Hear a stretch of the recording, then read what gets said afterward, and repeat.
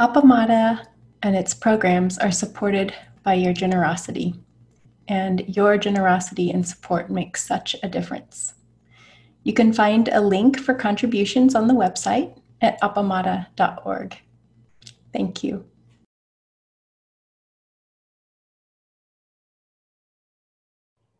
So welcome back, everyone. Good to see you.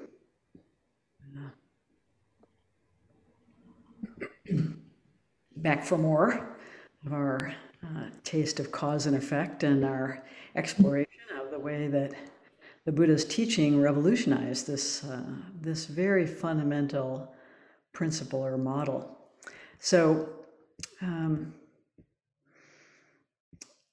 last week, the predominant traditional Western views of cause and I wanted to find out if you have any questions, lingering questions from last week or from anything we've covered so far, before we launch into the next phase of this work. So if you do have a question or something came up that you wanted to mention, if you click on the reactions button at the bottom of your screen, you can raise your hand and then I'll see if anyone has any questions.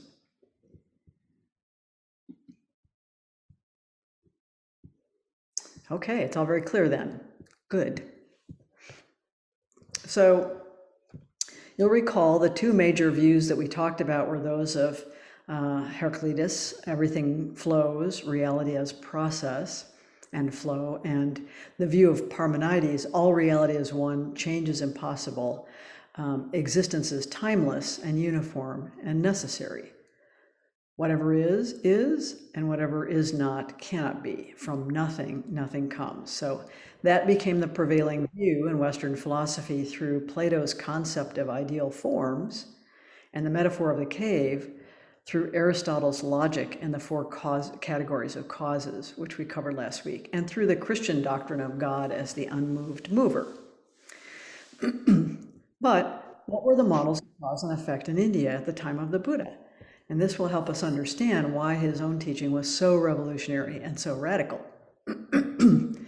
In the Buddha's time, there were several prevailing philosophical views of cause and effect, and many teachers with schools representing their views. Joanna Macy, in talking about this, excludes mythic views to focus just on philosophical schools, but she does note that cause and effect function differently in myth. In the Vedic ritual of sacrifice and fire, for example, in the fire sacrifice nourishes, feeds back to the gods that which their existence makes possible and which they in turn require for their own continuity and power. So she is not going to delve into the mythic constructs of cause and effect and time, which operate completely differently, really, than these philosophical constructs. The first one, and the most probably predominant, is the Vedic view, the view from the Vedas and from the Upanishads. Cause and effect are unidirectional. In this view, the notions of svabhada, own power, and satkaryavada, self-causation, the effect pre-exists in the cause. The effect represents potency inherent in the cause and unfolds and evolves from it sequentially, as let's say curds from milk or as rain from clouds, as Joanna Macy says. It's inherent in the thing itself, what effects will come out of it. As such, effects and transformations represent new guises of the old. So the logic of this view stems from the Vedic equation of the real with the immutable, an absolute that's aloof from change. So this sounds familiar, like the unmoved mover, right? This creates a problem, though. How can you relate the true and changeless to the existential experience of change? We all experience change. We're all aging. We all see flowers bloom. Macy explains. The appearance of novelty was interpreted either as the ripening of a previously existing condition or as an outright illusion, which was called Maya. In either case, change, the realm of Maya, is seen as that which obscures the real and deludes the mind.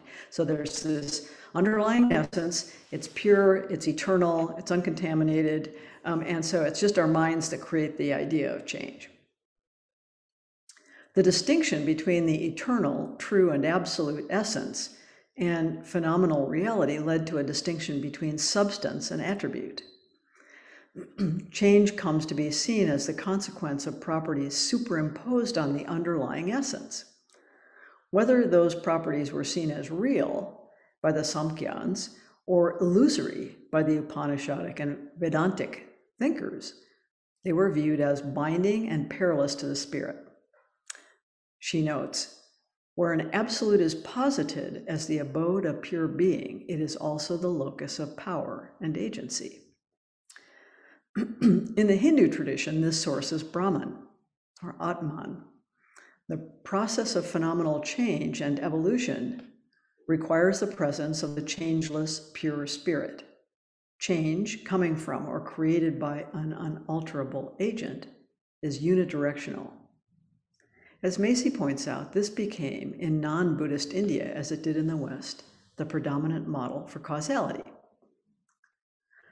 A second model was held by the Carvakas and Lokayatas, materialist determinism. So this model denied an original spiritual transcendent cause.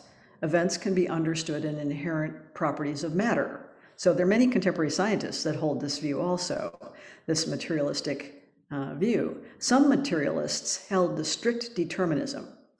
The Ajivakas held a concept of fate and a material view of karma that allowed for neither will nor chance. There's nothing you could do about it. The third main view that Macy talks about was held by the Yadurchavadins, and they were accidentalists. The soul and the world arise without a cause. So early Buddhists categorized the various teachings and causal modes into 4 groups. Now, the first group, Satyam Katam, means self-caused, internally caused. Everything's caused by what is internal to the thing. 2, Param Katam, externally or other cause. Everything's caused by someone else or something else moving it. 3, both self and externally caused. And 4, neither self nor externally caused. So this, of course, is a famous fourfold set of propositions that's known as a quadrilemma. Instead of the usual 2 horns of a dilemma, there are 4 mutually exclusive propositions. So they seem kind of airtight. There are no other possibilities, right? It has to be one of these. It's one, the other, both, or neither. So why is all this background important? What do these views have in common, and why do they matter? First of all, these models of cause and effect continue to predominate not only in India, but in our own society and in our personal lives today. So here's a reminder about some examples. The effect is inherent in the cause. For example, your depression is caused by a chemical imbalance in the brain, or the saying, boys will be boys. It's just inherent in the cause. Some external cause creates the effect. His terrible work situation is causing his high blood pressure, as an example. Or an example from an insurance report, the tree jumped in front of my car. So causes are both internal and external in the third condition. A bad environment and a longing to belong lead teenagers to join gangs. So the kind of slogan for that is, crime is the result of motive plus opportunity. So it's some internal and external. And then finally, there's no cause and effect relationship. Life is full of random, unpredictable events that have no cause. We just try to explain the chaos somehow by making up cause and effect stories. And the slogan for this is, shit happens. So, all right, there are the 4 terms of the quadrilemma. We, in our own practice, we might even cycle through these explanations, especially when we've been shocked by some event or experience, searching for a cause. But by now, You may have guessed that none of these models are truly satisfactory if you've lived even more than 20 years. They are also important because they have implications for power, karma, agency, and responsibility. Karma was already a well-established concept, and so there were different views on these topics. These views included karmic determinist, that is, your karma is due to what one did in the past, maybe in a past life. The theistic determinist, this is due to creation by God, and the indeterminist, without any cause or reason. Buddhists rejected all of these views. All of these views are essentially linear. Cause creates effect, and that change goes in one direction only. Effects cannot modify causes. Well, it just makes sense, doesn't it? In this respect, Indian philosophy parallels Western philosophy as we raced through last week. Against this backdrop in India, as well as in contemporary Western culture, Buddha provided a radically different causal vision. In the next 3 weeks, we'll explore that vision in more detail. But first, let's consider why we ask why. It's the first question and the most persistent question we ask. It seems to me that in evolutionary terms, the answers to our why questions had real survival value. If we knew why Thor was killed, wild tiger, marauding clan, drinking bad water, we could avoid the same fate, and we could teach our children to avoid it. The answers, no matter how incomplete, poorly informed, or even wrong they may be, soothe our existential anxiety. They help us plan, predict, prevent at least somewhat, so that bad things don't happen and good things do happen. This gives us a sense of control over our lives, our continued existence, our well-being, our success, and our happiness. So much of our parenting is about teaching our children how to avoid harm and find a path to happiness or success. To do this, we're continuously vigilant about causes of bullying, causes of struggles in school, causes of qualities like persistence, grit, and self-worth. If we can root out the causes of problems, we can ensure our child's well-being and safe passage to adulthood. At any rate, we're obsessed with causes, working backward from desirable or undesirable effects. If you had done your homework, you wouldn't have gotten a C. Or working forward, projecting into the future the effects of present causes. If you don't study harder, you're going to flunk this class, which will destroy your GPA, which means you won't get into a good college, and then you will have an unhappy, unsuccessful life.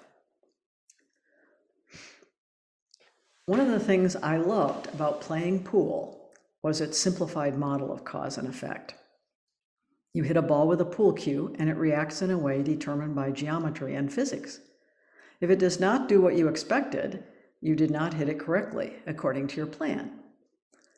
Of course, it is complicated by the presence of other balls on the table, as well as the actions of your opponent, which leave the table in a new configuration with each turn. But the satisfying click of the balls, the stillness of the array, the inevitability of missing a shot, give a kind of reassuring sense of order in the universe. It seems there is not really any role for chance. Your miss is the result of your error. The interaction of pool cue and ball seems like a perfect example of linear causality, and that is how we tend to view cause and effect. I think that's part of the game's appeal. In a tiny, orderly universe, the laws of physics and geometry, of simple cause and effect, are affirmed. Nothing in our daily lives is quite like that. In fact, nothing in a game of pool is quite like that either. So now suppose that the balls are actually hamsters, and the pool cue is an octopus, and the pool table is a mountain range with constantly erupting volcanoes. Your job is to get the hamsters into their correct numbered burrows before they're consumed by the lava. Now we're getting a little closer to life as we know it, right? As the talking heads famously asked, how did we get here?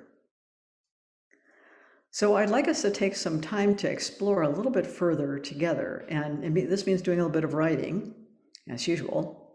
So I hope you have writing materials handy, paper and pencil or pen, And I'm going to give you a set of questions one at a time.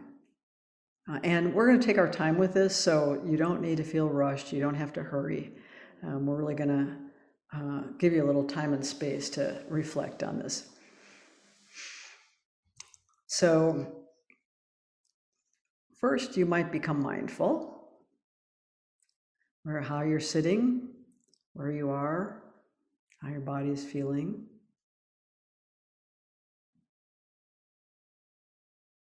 And see if you can recall 3 important events in your life. Take your time and be mindful, and you're just going to list them briefly just so that you can recall which ones they are. 3 important events in your life.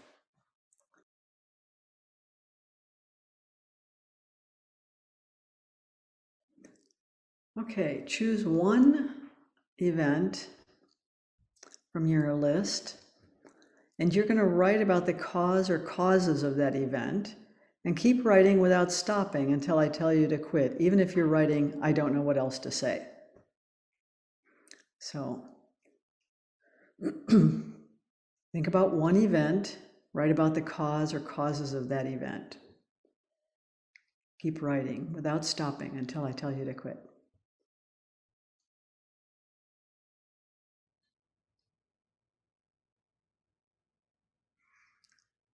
Okay, let's stop right there. I think we make discoveries whenever we drive out beyond the limits, city limits of our concepts, right? So part 3, thinking about the same event, write about the impact of the event on yourself and others as far as you can discern. The impact of the event on yourself and others as far as you can discern. What happened? What changed for you or for others? Thinking about the same event, write about the impact of the event on yourself and others as far as you can discern. What happened? What changed for you or for others?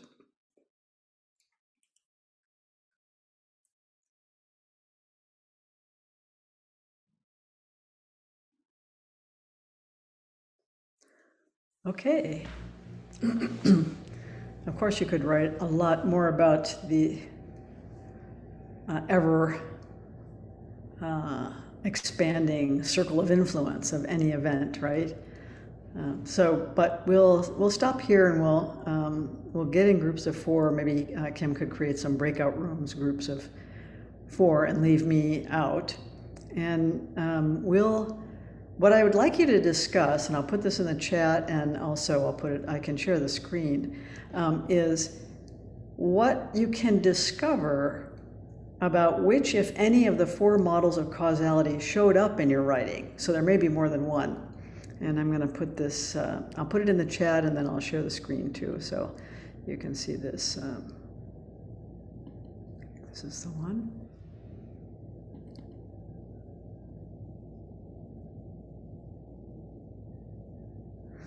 Okay. So can you see, does it say start at the top in groups of 4? Yeah, okay. So I'll put this in the chat also. I'm not sure if you see the chat when you're. We'll see the chat, but we won't see the screen share. In the breakout rooms? Okay. So, all right.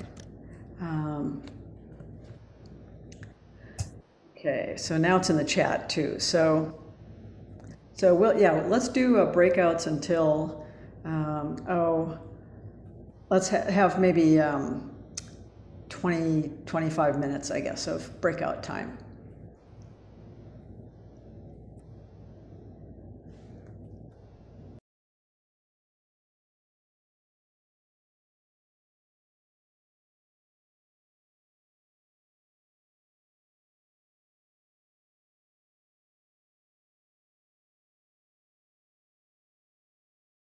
Welcome back.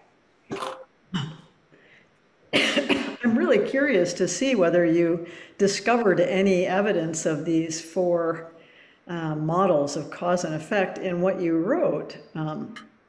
What did you discover? If you didn't discover any of those 4 models of cause and effect, what did you discover about your presumed causes and presumed effects of your event? So you can raise your hand if you want to. Claudine has her hand up. Okay, great.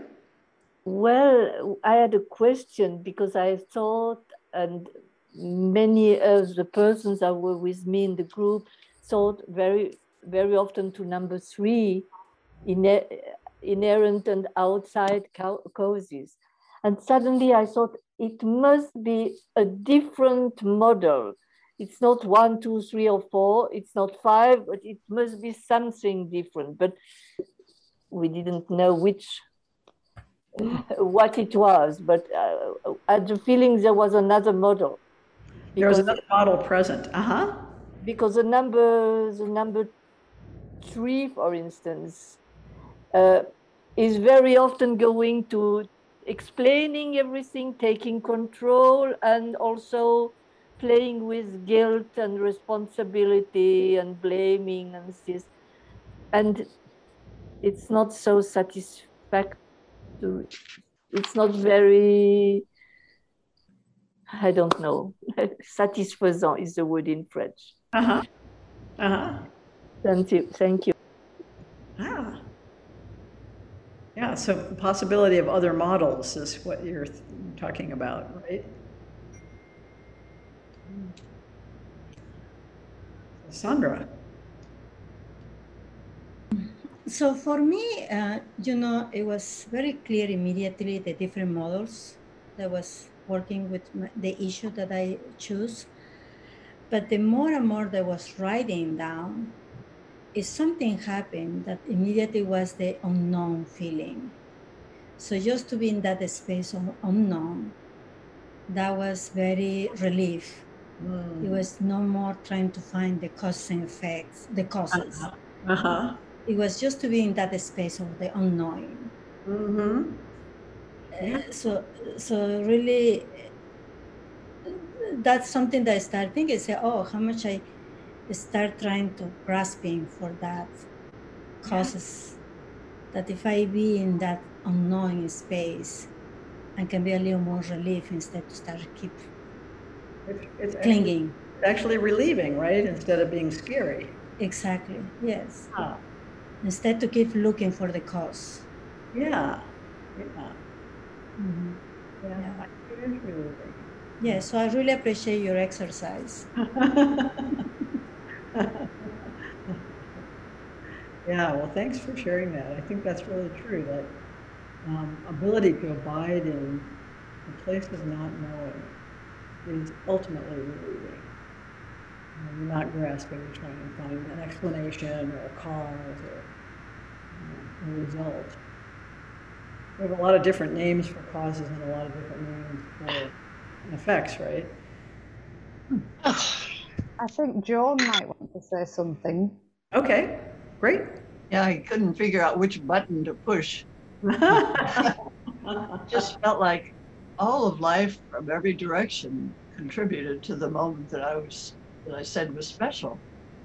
And it sort of set things in motion. It was when Bill kissed me and we'd been out on our first really special date. And he just kissed me and we both just sort of blew. So that was an event. Yeah. The things we had done and lived up to that point were part of it. Yeah. Even the problems that came about as parents, I know were concerned. He was a graduate student and I was a freshman, and, and all of these life situations, and my mother putting together a wedding when she just had a full-time job and a drinking husband, and, but we all just moved forward. Yeah. It was what I was on my way to. I was becoming someone. And so it was just a moment in time that sort of set the plans in motion. Yeah. Yeah. So you noticed how many things contributed as causes to that moment. Yeah. I could not figure out how to describe it in terms of these different models. Well, that's because what you're talking about doesn't fit those models. It's closer to what the Buddha taught about these causes and conditions that arise together. Thank you. That's great. Wonderful. Yeah. Maria. I was thinking about, like, mine was starting college at 23 when my daughter started full-time education. And I was walking down the path and my friend Kelsey just said, you know, there's a course starting at the local college with that biology and psychology stuff that you like. Why don't you just come with me? So I just went, I thought, oh dear me, you know, so I went with her and the tutor said, yeah, just join the class, just join in. So it was sort of the tutor's relaxed manner, sort of allowing me to just take part. But I was thinking about it when Kelsey asked me, I had to leave school at 16 and get a job and earn money, and I wasn't able to carry on. And I always had a deep regret that I couldn't do that, and a sadness and a longing. And I think Kelsey's invitation met that desire in me and pulled it forth and thought, oh, you know, and because I didn't have all the preparation and having to apply, that would have been a barrier for me. It's always been a barrier for me. I always seem to fall into something accidentally or get invited and I just happen to be there.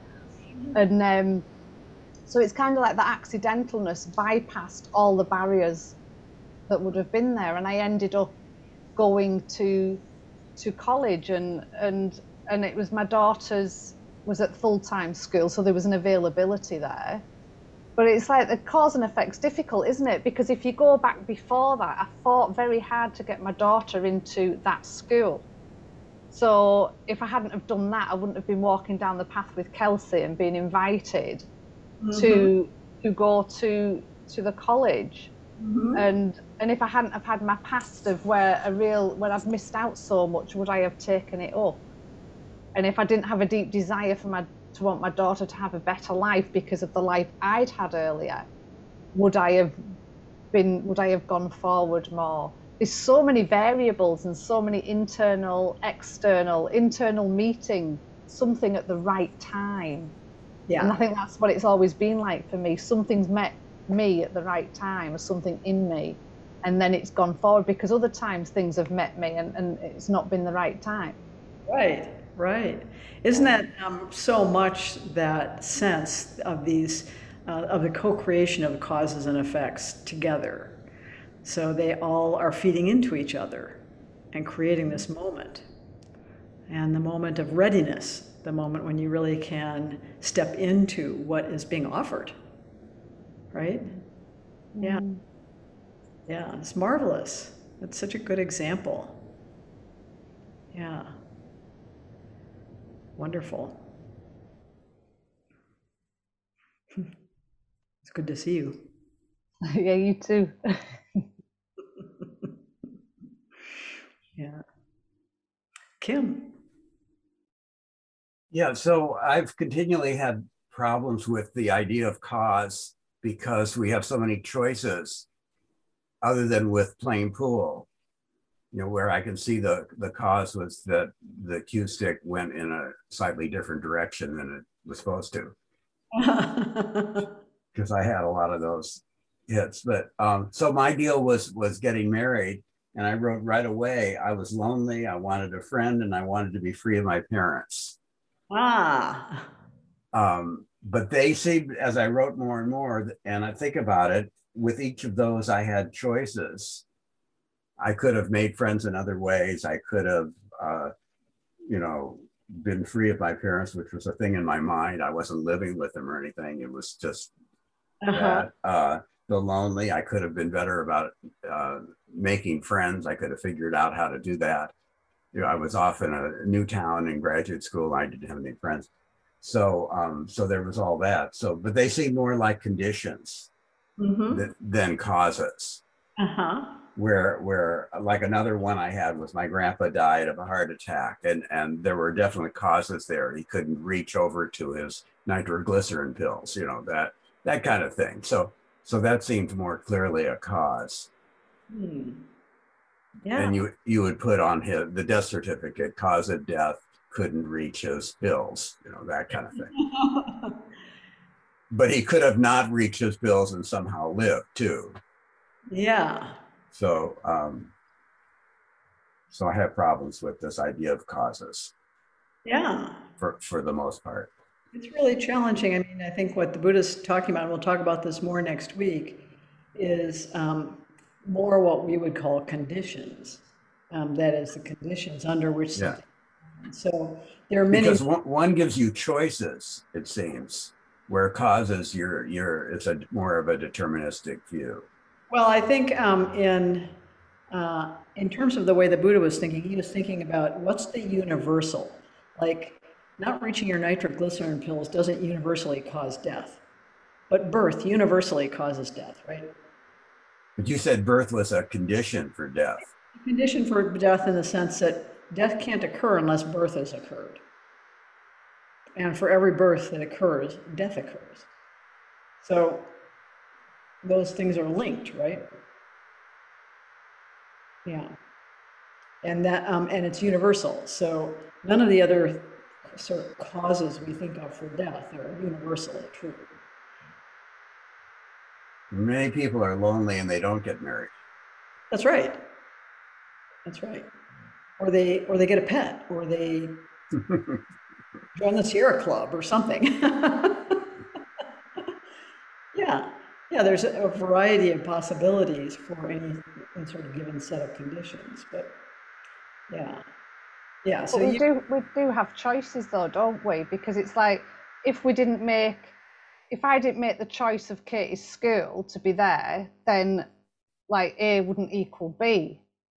Oh no, no, everything else would have happened, wouldn't it? Everything else has consequences, everything, and this is the other teaching, everything has consequences, but we do have choice, which is different from the deterministic view, which is that everything is, just your karma playing itself out and you can't really change that.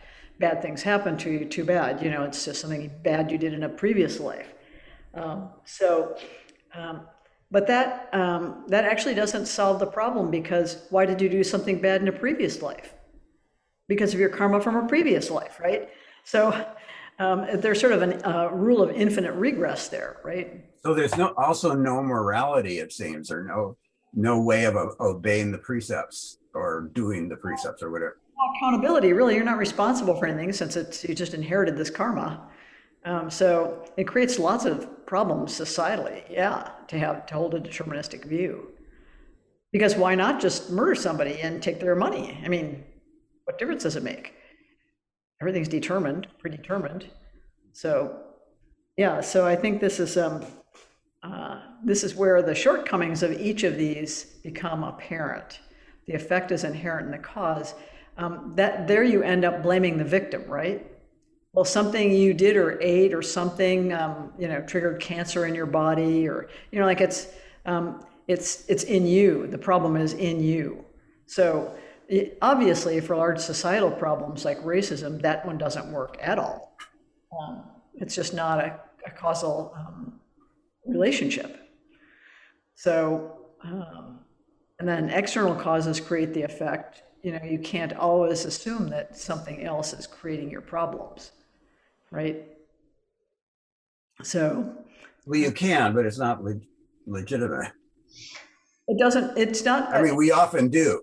Right, but it doesn't match reality. So it's not a good match for reality. And then causes that are both internal and external, that one is harder to see what the problems are with it, but I think it's still linear is the problem. So there isn't a sense of effects that influence the causes. So for example, in the formation of gangs, there's something about the formation itself that's creating the formation, right? So this sense of daring and adventure, and then it feeds back in. These kids come in, they're looking for daring and adventure, and it amplifies that, right? So, yeah, and then the idea that there's no cause and effect relationship. Again, life is full of random, unpredictable events that have no cause. Now we're in the realm of Camus, probably. There were some strands of existentialist thought that were like that. Since life is random, it doesn't make any difference what you do. when this is clearly not true. It does make a difference what you do, and there are links between events. So we have Lisa raised her hand. I don't remember what you said a minute or two ago, but I think there was racism, or maybe it was my association to what you said brought up racism. That No, I mentioned that. You know, like okay, someone say some, you know, the effect is inherent in the cause. Then basically you're saying racism is created because there are Black people. Right. I mean, what it made me think of is how we see cause and effect would seriously impact how we deal with things like racism. Absolutely. You know, if it's just no cause and effect, it just happened, then people could say we don't have any responsibility for making it better. That's absolutely right. Cause and effect models are hugely important for accountability, responsibility, for punishing and blaming, for determining, you know, what kinds of treatments are needed. All kinds of issues depend on our cause and effect model. Absolutely. It has a huge impact, and our models have been very primitive, and the results show themselves. You can see the outcome of those very primitive models. So if the effect is inherent in the cause, you get to blame the victim. Yeah. You know? And if some external cause creates the effect, people are perpetually victimized by things they can't control. Yeah. You know? So yeah, it's huge for responsibility, power, influence, punishment, blame, and provision of solutions. So when you're trying to solve a problem, you have to have a model of cause and effect in order to, you know, put something into place that's going to have the effect that's desired, right? Mm-hmm. Yeah, and so often, because our models of cause and effect are primitive, the effects are not what we expected, right? Right. They have to be damaging instead of helpful. Right. Yeah. So this is why this is crucial.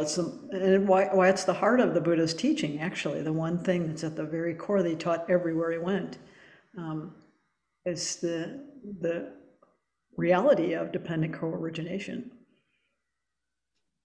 So, and that means that our models of how we resolve difficulties have to change. And hence, that's why we think, you know, classes like this are important, because people have to get another view, and the prevailing views are not adequate.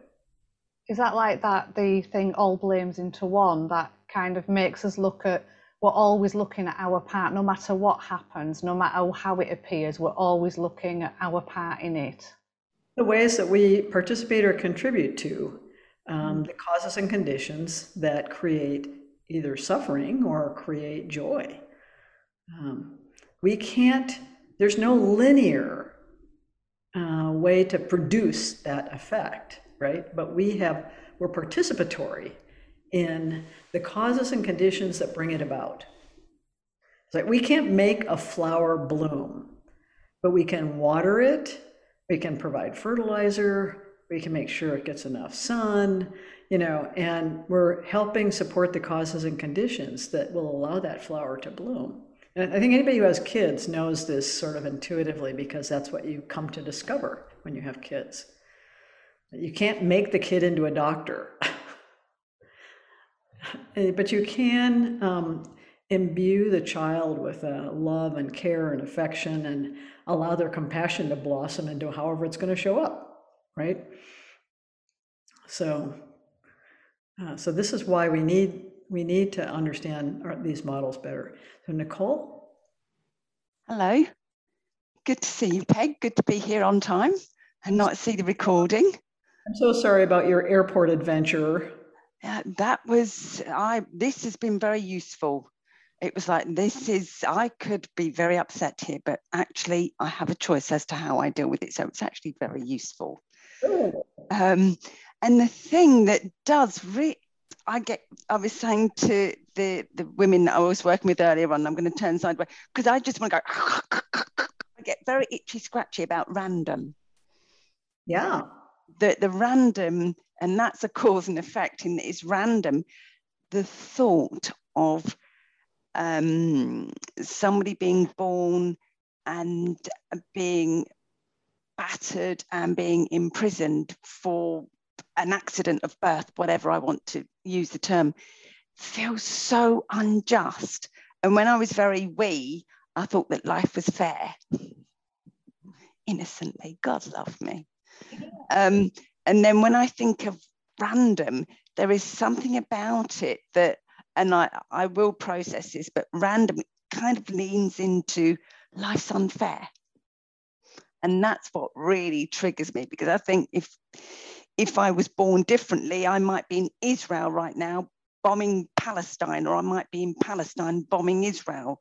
So it's that, the randomness, I've yet to kind of settle with that. So Peg, can you give me some information, please, about randomness? I can let go of my itchy scratchy. Well, we don't have control over anything. We have fantasies of control. We have temporary illusions of control. But if there's one thing probably the pandemic showed us, is we really don't have anything. We don't have control over our lives in the ways that we imagined or have sort of assumed. You know, along, making our tea and, you know, going to work and assuming that there will, you know, be this continuity, which is illusion. And so, but it is not true that everything is random. We have accidents of birth, that is, who we're born to and where we're born. And from that point on, we start trying to make sense of our world. And we're subject to the causes and conditions of all the things that are around us. So if we're born in a war zone, we're subject to those causes. But we make our interpretations. And I do think the kids come into the world with some tendencies for interpreting. So either interpret, this is all my fault and I'm responsible somehow, or they interpret, I can bring joy into the world, or they interpret, you know what I mean? It doesn't matter what the circumstances are, I can bring joy, I can make people a little bit, I can help people, I can be a little kinder, you know? So I think it's those interpretive strategies that even a very young child begins to bring into the world, and then it gets confirmed or disconfirmed by the right? And the child has to make a decision whether to buck the environment or whether to, you know, and hold on to her optimism, for example.